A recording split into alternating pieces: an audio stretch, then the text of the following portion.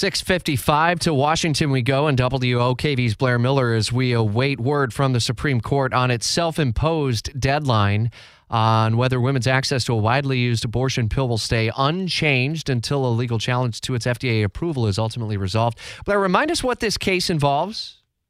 So a few things. So this issue stems from a case in Texas, and that's where an anti-abortion rights group wants to roll back the FDA's approval of this drug. The Supreme Court's anticipated decision would determine if women seeking an abortion will have access to this drug. The FDA approved mifepristone back in 2000. Since then, more than 5 million women have used it along with another drug for abortions. Supreme Court justices are considering a lower court ruling that would place restrictions on its use. This includes approving the drug only through 7 weeks of pregnancy. That's a few weeks earlier than the FDA's current recommendations. Under these restrictions, the drug also can't be sent through the mail or prescribed as a generic medication, but the Biden administration and the drug company are urging justices to reject these restrictions issued by the lower courts. They argue women who want the drug and providers who dispense it will face chaos if there's limited access.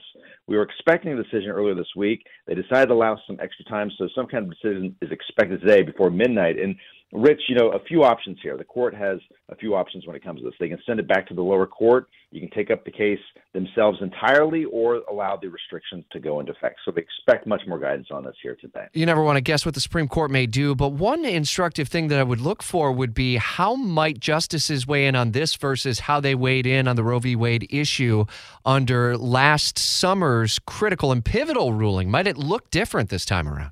Well, and that's what I think everybody's kind of looking at. This is a very specific case, and this gets really in the weeds on, what kind of drugs can be used and where does the Supreme Court stand on this. So we'll really be looking to these statements from these justices. What's in the ruling? If we even get that, it's not clear how far they will go on this decision that we're expecting today. Is it just a short-term decision? Will we get something really in a brief that really explains where they stand on this individually? That would be something to watch in all this. We hearing anything from the FDA in advance of that?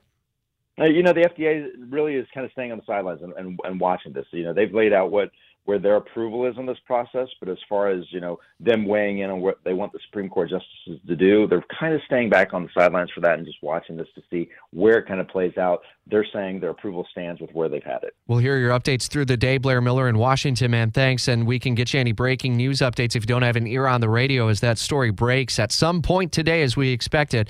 Get our breaking news alerts in the WOKV app.